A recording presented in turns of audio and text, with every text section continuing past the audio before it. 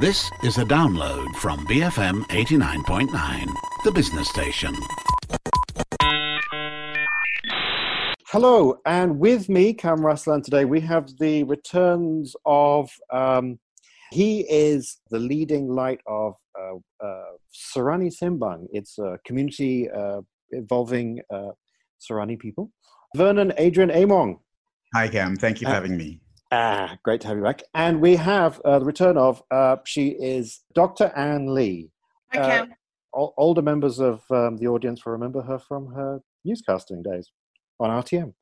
Our three topics this week are, topic number one is, what is the role and function of universities, or rather what should be the role and functions of universities in society? Topic number two is the indefensibility of offendedness.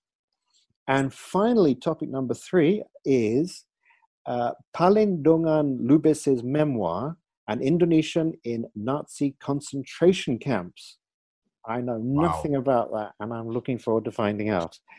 So, topic number one. So Malaysia's leading educationalist, Ungku Aziz, died recently at the age of, I think, 92. And he had been, amongst other things, the longest-serving vice-chancellor at University Malaya, also the first Malaysian to hold the role of... Oh, was he really? Oh, okay. And just to be clear, it's actually the vice-chancellor who does all the running of the university. Operational, yeah. Yeah, the chancellor is... Figurehead. Ceremonial figurehead. And he also set up the cooperative movement in Malaysia. And he did that because of his interests, his keen interests as an academic in economics. And so it made me think about University Malaya. I think that University Malaya did have a golden age, and I don't think its golden age is right now.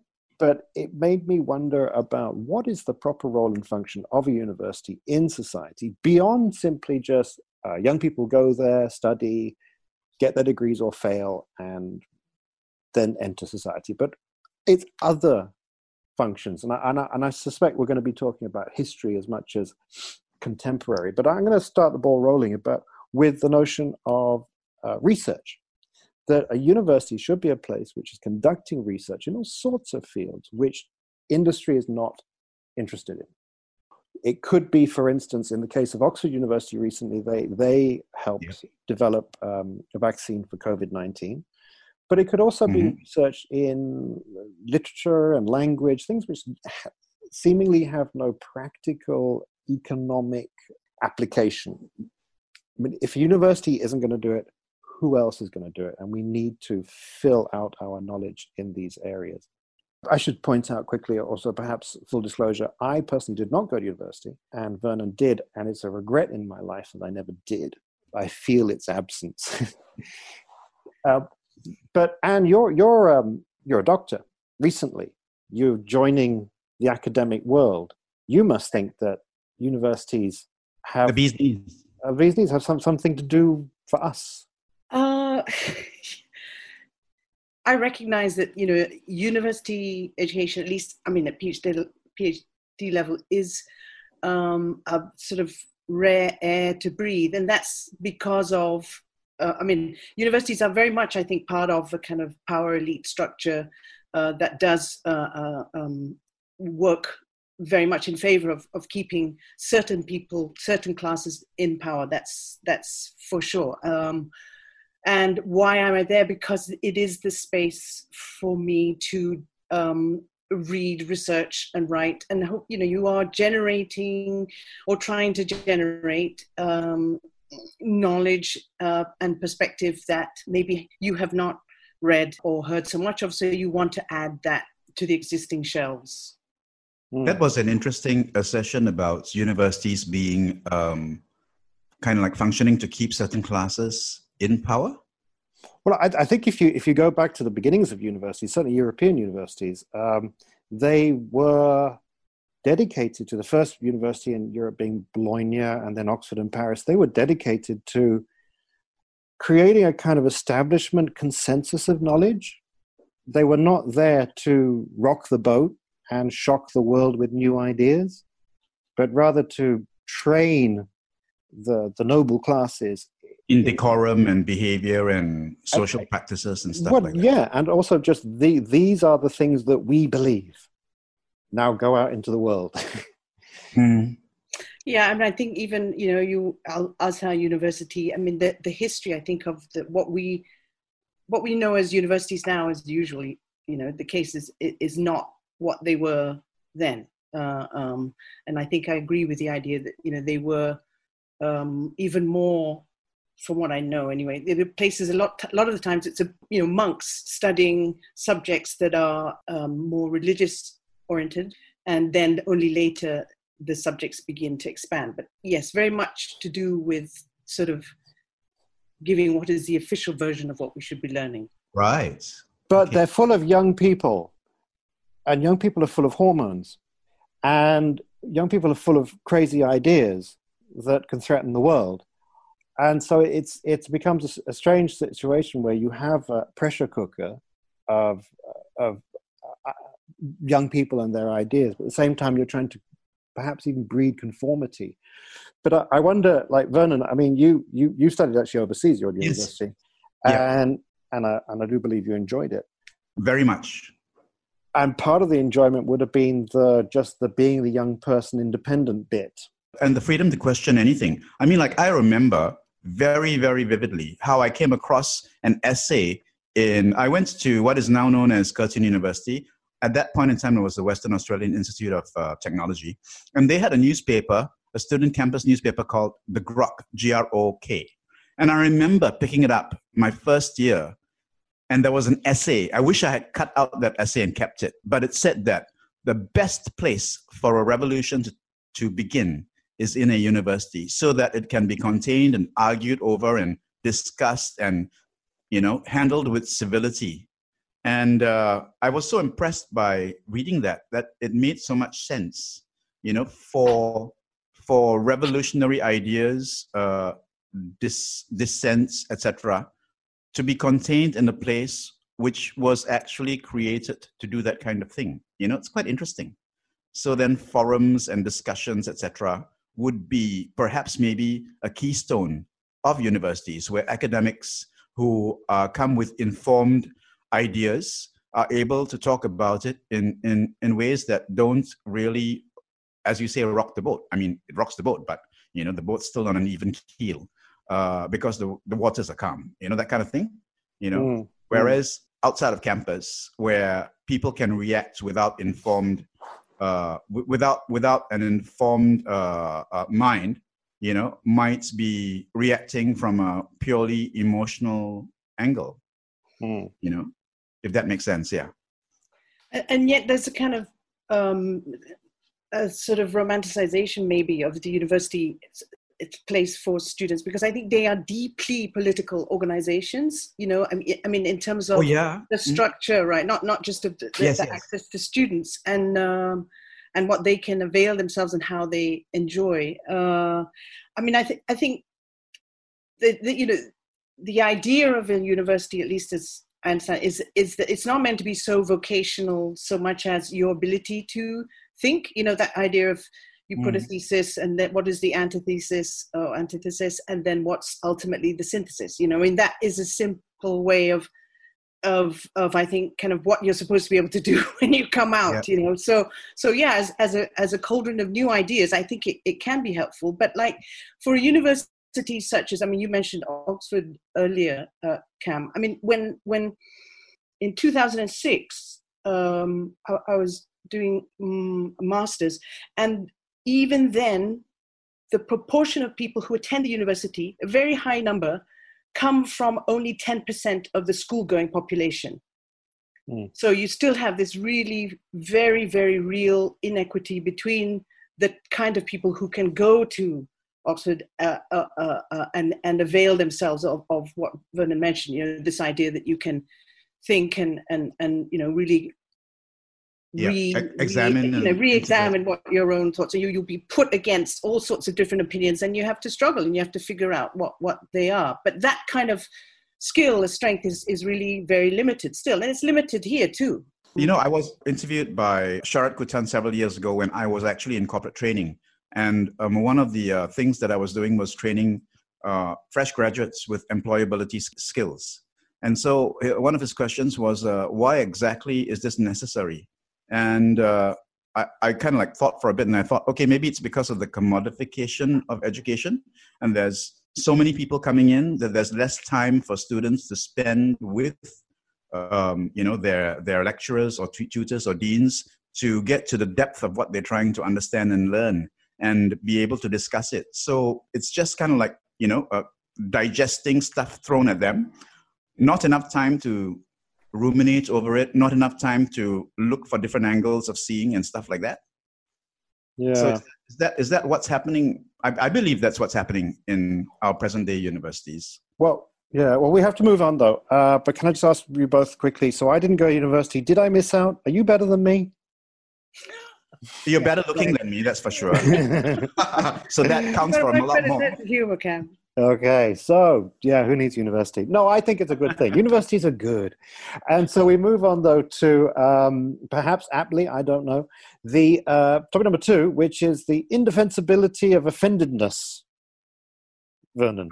Yes, yeah. That's an issue that I came up with after wondering what to talk about based on current affairs. And the thing that's happened recently is that our wonderful Malaysian-Chinese rapper, rocker, filmmaker, Nam Wee, launched a video recently where he basically he confronted the detractors of his recent filmmaking adventure. And the film is actually filmed using Malaysians of every race, is filmed using languages found in Malaysia from every race, and is about a multicultural school that erupts into kind of like violence and stuff like that.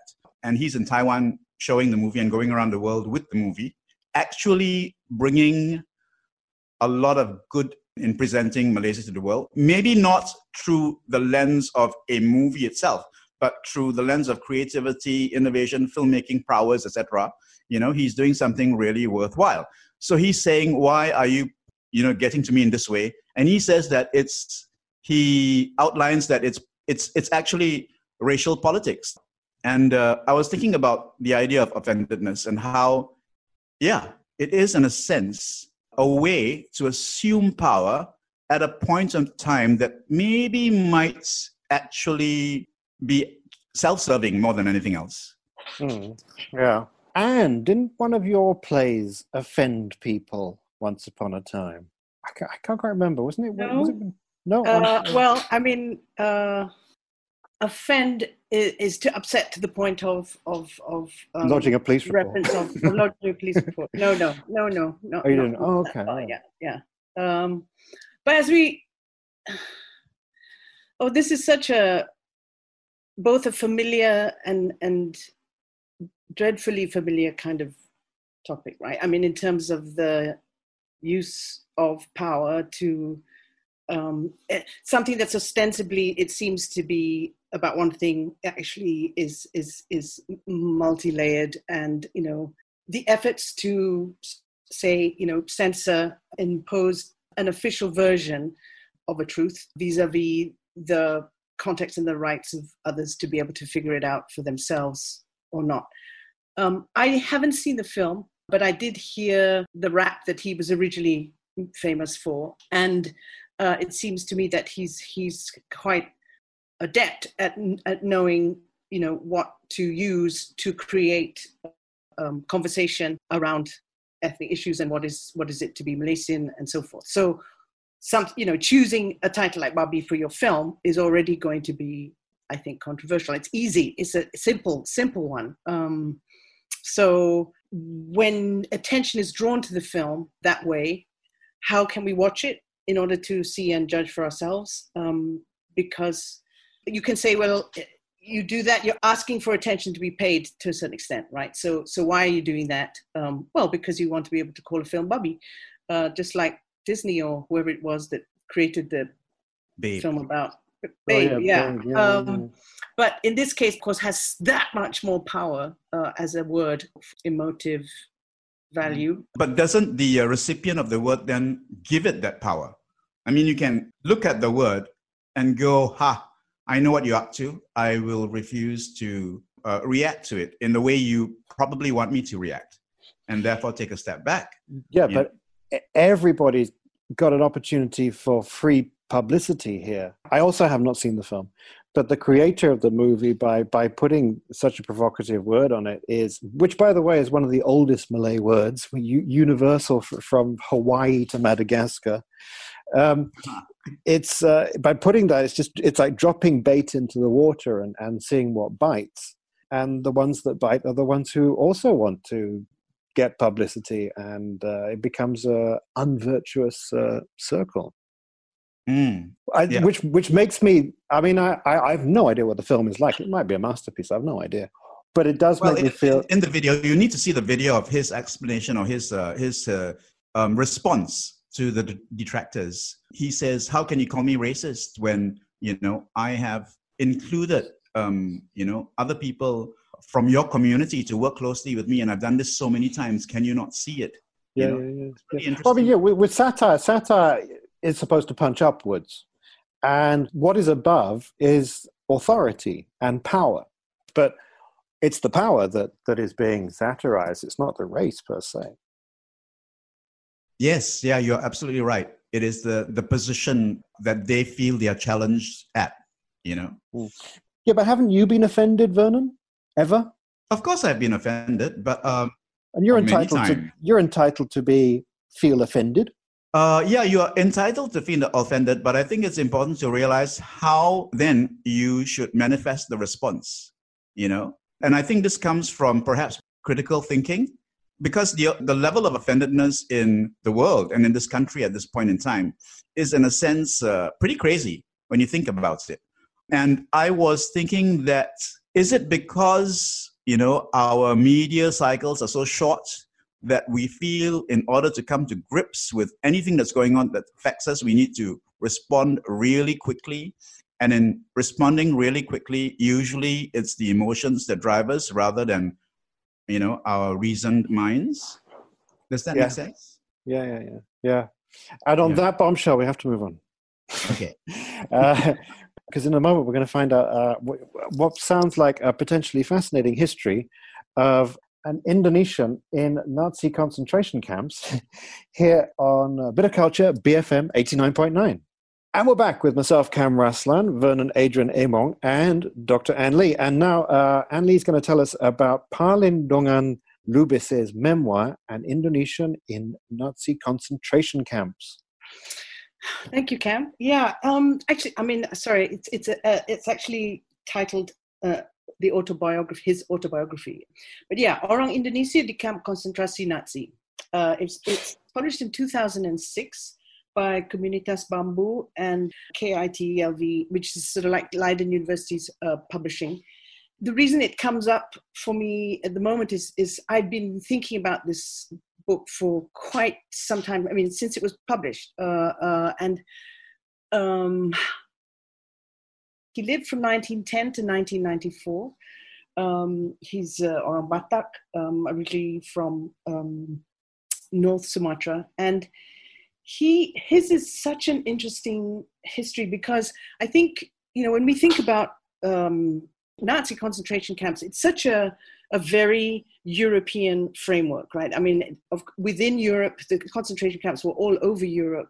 Yep. And even though if you think about Orang Indonesia, in Indonesian context, then you think of Buru, there are concentration camps in Southeast Asia too. But this autobiography is interesting because he was in Leiden University in the 1930s. That's in the Netherlands, just to be clear. Leiden University in Holland. In the Netherlands, yeah. And he was studying medicine, but he's also considered a kind of, people frame him as an Indonesian nationalist because he was part of the Persatuan Pemuda Pelajar Indonesia and later the Perhimpunan Indonesia, the students' organization, youth organization, working to find for independence and finding, the notion of a national language. And that's the reason why he is arrested when the Nazis invade the Netherlands. He's actually arrested as a political prisoner. And he's sent to various concentration camps, 2 in the Netherlands. It's Schul and Amersfoort. And in Germany, Buchenwald and Sachsenhausen. And this is between the period of 1940 to 1945. For me, I mean, when I was at boarding school, I studied the Second World War and concentration camps, and there was never any notion. Of course, I knew, Pink Triangle with those prisoners persecuted for, as understood to be homosexuals, but political prisoners, I think they wore purple triangles. And I never really thought, I just thought that they were kind of bad hats, criminals, and just why were they political? I never really thought about it. And of course, in this case, because of the agitation to offload the whole colonial enterprise. And he refers to meeting Vietnamese, or the equivalent of Vietnamese, and they're speaking French and he's speaking Dutch, and they have this kind of smattering of they have an understanding of one another, the languages in which they have been studying, and they talk, they find common ground in these spaces, and I think that it totally, for me, upends how I have thought around the concentration camp history, because especially in his case, his is a very, if you look at it sort of intersectionally, I mean, he's a male, he was actually married, he'd started practice, and he's arrested by the Dutch secret police, and then taken. So when he ends up in Buchenwald, for instance, he is in a cell, a very small cell, he's tortured, he also has to work 7 days a week, 14 hours a day, the kind of familiar aspects of concentration camp that you're familiar with. But then he becomes an orderly because of his medical background, and an orderly in the nonsensical notion of what a hospital is, or what a clinic is in Buchenwald. In an extermination camp. Yes, exactly. Again, familiarity with Jewish Holocaust literature. I mean, you've got sort of, I think it's Elie Wiesel, who kind of, I think, sometimes, it's not purple, but it's very, very kind of dramatic, the language. It's very shocking. And you would think maybe, well, I would expect it to be. But then you have someone like Primo Levi, who writes in a very sort of matter-of-fact way, and maybe to do with, his sort of, he's a chemist, and, he sort of says, I looked at my watch to find the time and there was a tattoo. It's almost the kind of the understated way in which he writes about his time. I mean, he's talking about Auschwitz, but so you've read it. You read it in Bahasa Indonesia, or yes, yeah. Right. I mean, it took me. It still hasn't been translated into English, and I think the moment it is, I think it will have quite an important impact on the literature and history, such as at least, I mean, from a Southeast Asian perspective, anyway, because it is so unusual. Still. Unusual. But also because, he talks about how there's an encounter with a patient. I say patient in inverted commas, right? He's, from the description, formerly he was been a very wealthy, upper class Jewish businessman, I'm not sure, but from Austria. And he refuses to be treated by a brown doctor. Why wouldn't we expect all this kind of, fracture of difference in opinion and political identity be also present? It's just that there's such a dominant narrative around Jewish Holocaust literature that I think this book is so compelling for that reason. It's so unusual, and it's completely different angle, because seeing the intersectionality happening. Is that what you? Well, yeah. I mean, that's what I mean to say is, sort of gender, age, sexuality, class, ability, and so forth. Those kinds of aspects. So it's not just, if you think about, what would be a person who was a typical Jewish person in Auschwitz or whatever, you may have a certain point of view, and it's important to break that up, in terms of a reality of all the kinds of differences that happen. I mean, it has to be stressed. This is an incredibly rare story. It's it was ultimately a Jewish Holocaust, but there were political prisons. But actually, I think it was in Buchenwald as well. But in one of the Western concentration camps at the same time, there was the British parachuted in secret agents into occupied France as civilians. And there was this one woman who was parachuted in, and she was a radio operator. And she was eventually caught. There was a chase across rooftops, gunfire, and all that kind of thing. They finally caught her. And she was taken to one of the concentration camps and shot. The thing is, she was Indian. She was either completely Indian, I can't remember, or half Indian, which in itself would have been incredibly rare in those days. And she was a proud member of the British Empire. Right. Yeah. She was doing her part by taking on this incredibly dangerous role of being a radio operator, and they had a lifespan of like 3 months. It was the expectation that they would be caught in no time at all, that they weren't going to come back. I don't know if they told her that. These bizarre, to our eyes now, stories that sort of make no sense in the historical trajectories that we imagine when we chart. And have been informed by particular political structure that reigned supreme, I guess. Do you know if your fella is this a well-known story in Indonesia, Anne? Well, I think because he requested that to his son that it couldn't be published until X number of times after he had passed away. So the fact that it has been, now we're 2020, it was published in 2006. It did get a lot of attention initially because of the reasons that, we are still talking about.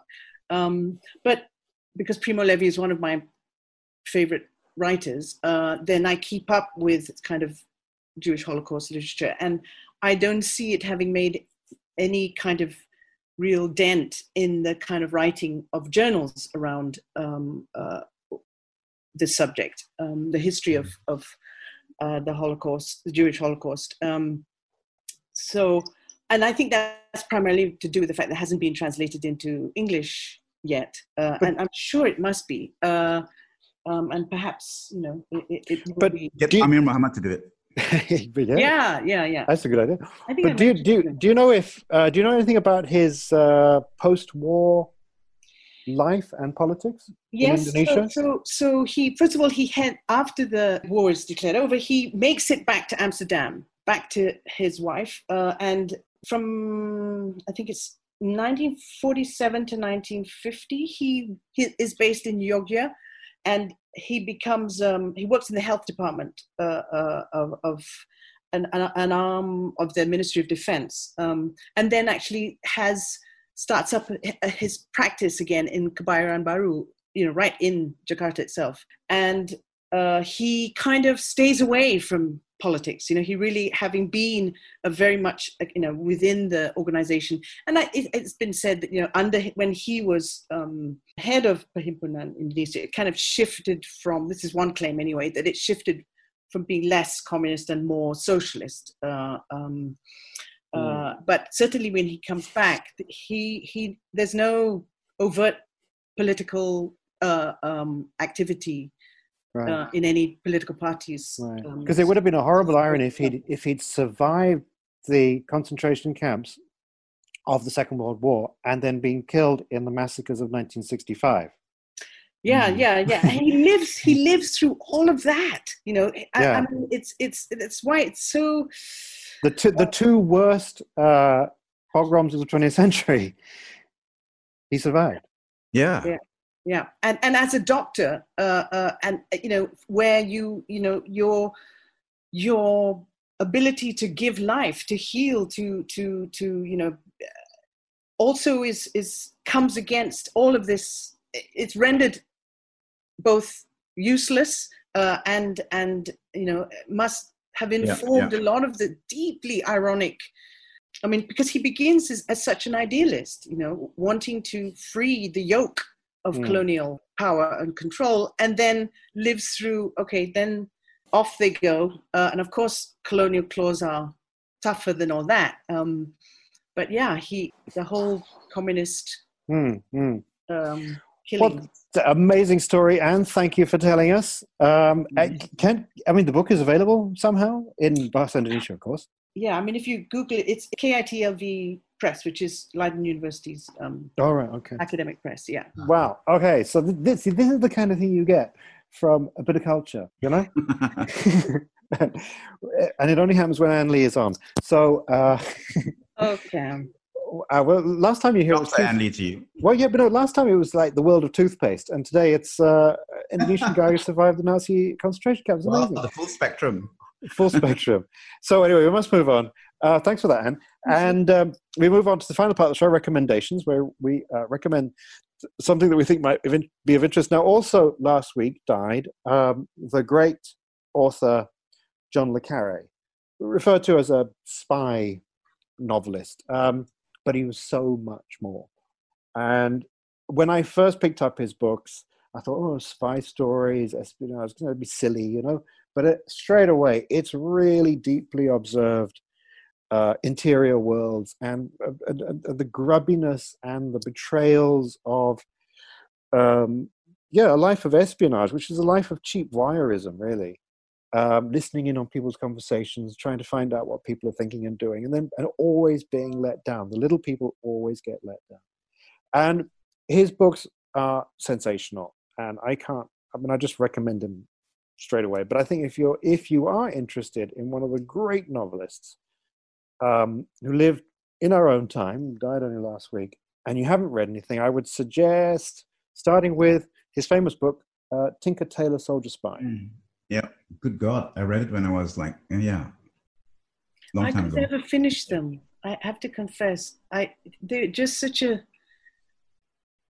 a world of men doing Lots of men. Things. But I think that at first, because he'd been writing since the 50s. I think at first there was a sort of like manly men doing manly men things. But I think as the years grew by, he became suspicious of manly men doing manly men things. So that, in that industry, in the world of espionage, women do play a part, but men are the power brokers. And so he's talking about people in power abusing their power, and they happen to be men, by and large. So Little Drummer Girl is one where he certainly talks about women and how women everybody just gets used and abused in the system. But yeah, I think he's terrific. And not listening to what Anne says, she's completely wrong. She didn't know what she's talking about. So I would give, like of all the books you want to read, of course you want to read someone who's a master. Yes, I need to read a master. And clearly his books appeal to many kinds of writers. But that was my honest. Yeah, no, you're absolutely right. It is, and it glaringly obvious by absence, and that's something in itself, So, John le Carré, Tinker Tailor Soldier Spy, but take it on advisement from Dr. Anne Lee, who I respect enormously. So next, Vernon. Okay, well, moving on from my topic, which was about the indefensibility of offendedness, it was also partly inspired by a particular website and podcast that I come across called The Daily Stoic, as in daily, TOIC.com, The Daily Stoic, and it says Daily Stoic, Ancient Wisdom for Everyday Life. And basically it tries to recount and revive the ways of the ancient Stoics, which included Marcus Aurelius, an emperor of Rome, whose books were devoured by Nelson Mandela, and it gave him the strength to live through his incarceration of 28 years. So I think there are gems of wisdom there that might be able to help us deal with this really cluttered and distracting world. Yeah. So that's my recommendation, the Daily Stoic, which is at dailystoic.com. And they've also got a podcast. And one of the things that Stoicism teaches is restraints. And so it's not reacting so quickly when something offends you or upsets you. And therefore that helps to minimize offendedness? Well, I think that just to say that Vernon, I think, has been saying the word in its original Russian. Thank you. Stoic. Whereas, I mean, it might be more familiar in English as stoic and stoicism. And Vernon, you're going to have to come back and tell us about stoicism one day. Something I don't fully understand. Is it kind of like, Well, go to Daily Stoic. It'll explain it to you. Okay, I mean, we haven't got time now, but it's like, oh, it's not so bad. Don't worry. Calm down. Isn't that stoicism? So that's the dailystoic.com, you say? Yeah. And they have a podcast. Dailystoic.com. And there's a podcast there. Yeah, there's a podcast. Cool. And on that note, we bring to an end this week's show. And only remains me now to thank our special guest, Vernon Adrian Among. And it has to be all those names. Yes. Branding. Yes. And Anne Lee. Thank you for the remarkable story. I'm going to have to look him up. And you can. Thank you, Vernon. And myself, Cam Raslan. And so please join us next week for another exciting episode of A Bit of Culture here on BFM 89.9. Thank you for listening to this podcast. To find more great interviews, go to bfm.my or find us on iTunes. BFM 89.9, the business station.